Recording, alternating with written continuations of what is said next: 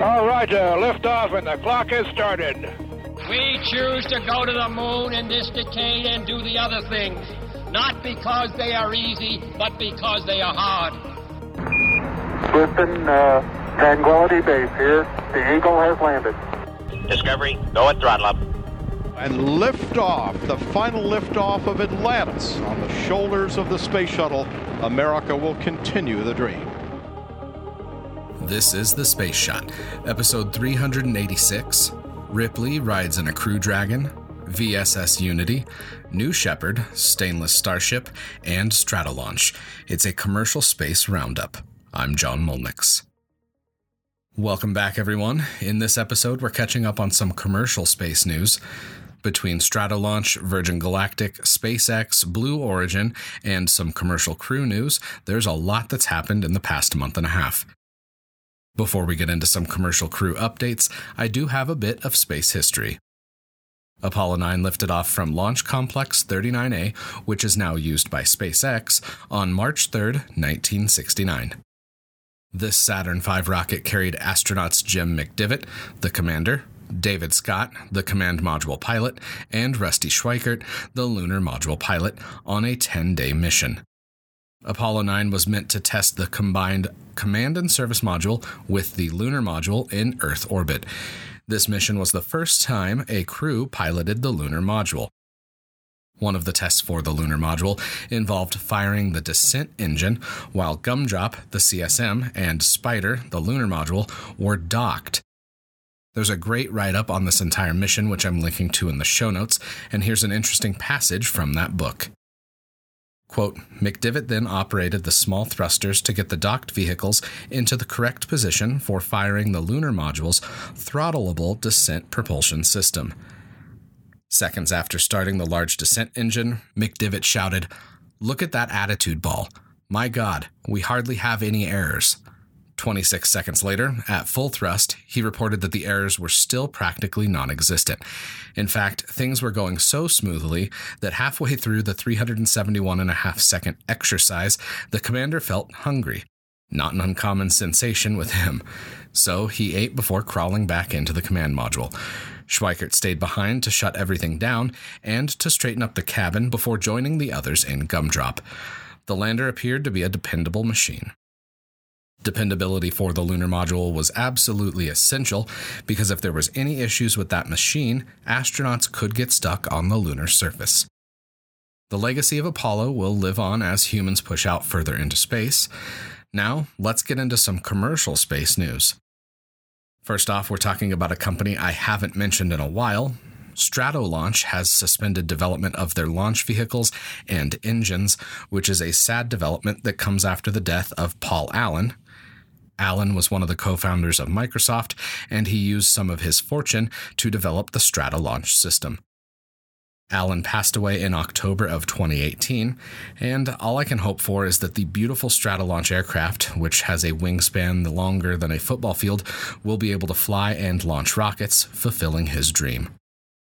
The orbital ATK, now Northrop Grumman Pegasus rocket, will be able to fly from Stratolaunch. Interestingly, the Stratolaunch aircraft will be able to take off with 3 Pegasus rockets at a time. As of 2019, there are still no concrete plans for launching rockets from Stratolaunch.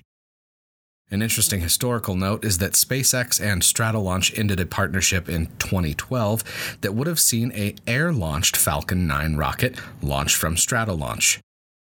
The Falcon 9 Air was an unbuilt Falcon 9 configuration, and it would have launched from the Stratolaunch aircraft.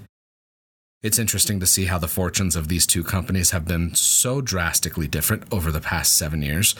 SpaceX has gone on to develop and prove reusability for the Falcon 9 versus Stratolaunch, which is now abandoning their launch vehicle technology and focusing solely on the Stratolaunch aircraft. Whatever happens over the coming years, we wish all the best to the Stratolaunch team. Next up, let's chat about Virgin Galactic and Spaceship Two. On February 22, 2019, Spaceship Two, or VSS Unity, launched into space for the second time. Now, before we go any further, let's chat about the altitude that's considered the boundary of space. The Kármán line lies at an altitude of 100 kilometers, or 62 miles above Earth sea level. This is used as the benchmark for space record keeping and international space treaties. The United States considers 80 kilometers, or 50 miles, as the boundary for space, and anyone that travels above this altitude is awarded astronaut wings. Virgin Galactic's VSS Unity reached an altitude of 55.87 miles, or 89.9 kilometers during this second spaceflight. Dave McKay, now the first Scottish-born astronaut, Mike Masucci, and Beth Moses became the 569th, 570th, and 571st people to travel into space. Expect the number of people to travel into space to increase dramatically over the coming decade as companies like Blue Origin and Virgin Galactic launch passengers on suborbital flights into space. Speaking of Blue Origin, Jeff Bezos was touting the altitude advantage of the New Shepard launch vehicle over Virgin Galactic's Spaceship Two. A New Shepard capsule launched on January 23, 2019, as part of a test program that's leading up to Blue Origin's launch of humans later this year. Bezos is noted in a spacenews.com article as saying that, quote, "We've always had as our mission that we wanted to fly above the Kármán line because we didn't want there to be any asterisks next to your name about whether you're an astronaut or not." It's interesting to see Bezos throwing some rocket-powered shade at Virgin Galactic. As for the specific launch date for the human New Shepard mission, Bezos hopes to fly it later this year. Since we're on the topic of human spaceflights, there's some big news for SpaceX and Crew Dragon. At 2:49 a.m. Eastern Standard Time on March 2, 2019, SpaceX launched the Crew Dragon spacecraft for the first time. The Demo 1 mission, as it's called, was uncrewed, but it has laid the foundation for the upcoming Demo 2 flight, which will carry 2 astronauts to the International Space Station. Also of note, the first stage of the Falcon 9 landed on the drone ship Of Course I Still Love You after this launch, making the number of successful Falcon 9 landings tick up to over 50%, or 35 of 69 attempts. I stayed up late to watch the joint NASA and SpaceX webcast, and it was totally worth a loss of sleep. The webcast started about 50 minutes before launch, so this was a much more involved webcast than the regular SpaceX press events that we're used to watching. One of the things that stuck out to me was watching the difference in cultures between NASA and SpaceX employees. I have to say it was a palpable difference between the two. I'm not sure if I'm reading into this too much, but I wanted to point it out anyways because the difference was so striking. Crew Dragon successfully docked with the ISS earlier this morning, completing another part of its historic journey. Soft capture took place at 5:51 a.m. Eastern Standard Time on March 3rd. This is the first time an American spacecraft has performed an automated docking with the International Space Station. Crew Dragon docked at the International Docking Adapter, which was delivered by a SpaceX Cargo Dragon during the CRS-9 mission in 2016. Crew Dragon departs the International Space Station on Friday, March 8th. Be sure to follow the Space Shot on Facebook for more updates throughout this mission. Let's stay with SpaceX here for a little bit. They're moving along with the construction of Starship Hopper, which is a test subject much like the Falcon 9 Grasshopper or Falcon 9R rockets, which launched a few years ago. A windstorm damaged the upper portion of this test vehicle for the stainless Starship, which has put SpaceX a bit behind in their schedule, but they're moving fast on a replacement. The design of SpaceX's Starship has also radically changed, with the company moving from a carbon fiber construction to stainless steel. A sweating regenerative heat shield that's cooled by methane will help protect Starship's stainless steel hull when it re-enters Earth's atmosphere. Moving forward with stainless steel is a much more cost-effective option, especially when considered to the cost of carbon fiber. There's some other technical benefits to using stainless steel, and I'll be sure to link to a couple articles that go into that in more detail in the show notes. Since we're on the subject of SpaceX, I do have some related news. I've been kicking around the idea of a SpaceX-focused podcast for the past year, and now that crew launches are due to start here soon, I think it's the perfect time to launch this new podcast. More details will be out soon, and I am working on getting some co-hosts from the SpaceX community online. and I know we're going to have a blast with these episodes. Last up for today, we head to Launch Complex 20.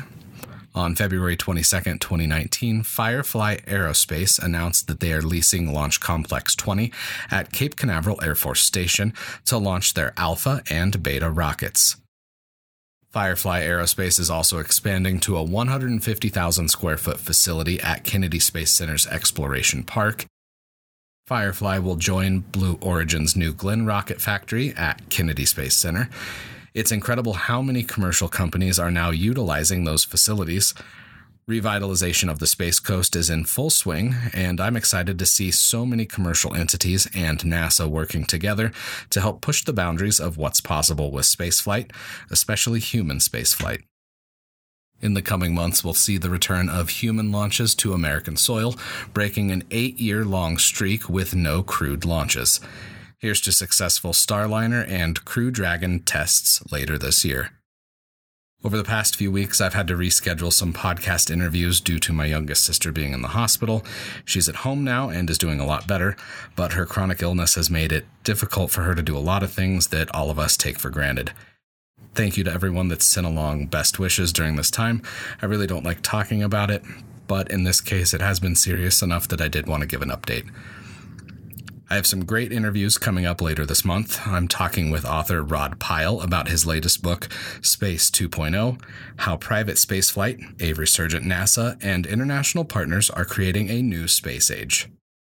I'm also going to chat with author Robert Kurson about his book, Rocket Men, The Daring Odyssey of Apollo 8, and the astronauts who made man's first journey to the moon, for the next episode of the Cosmosphere podcast.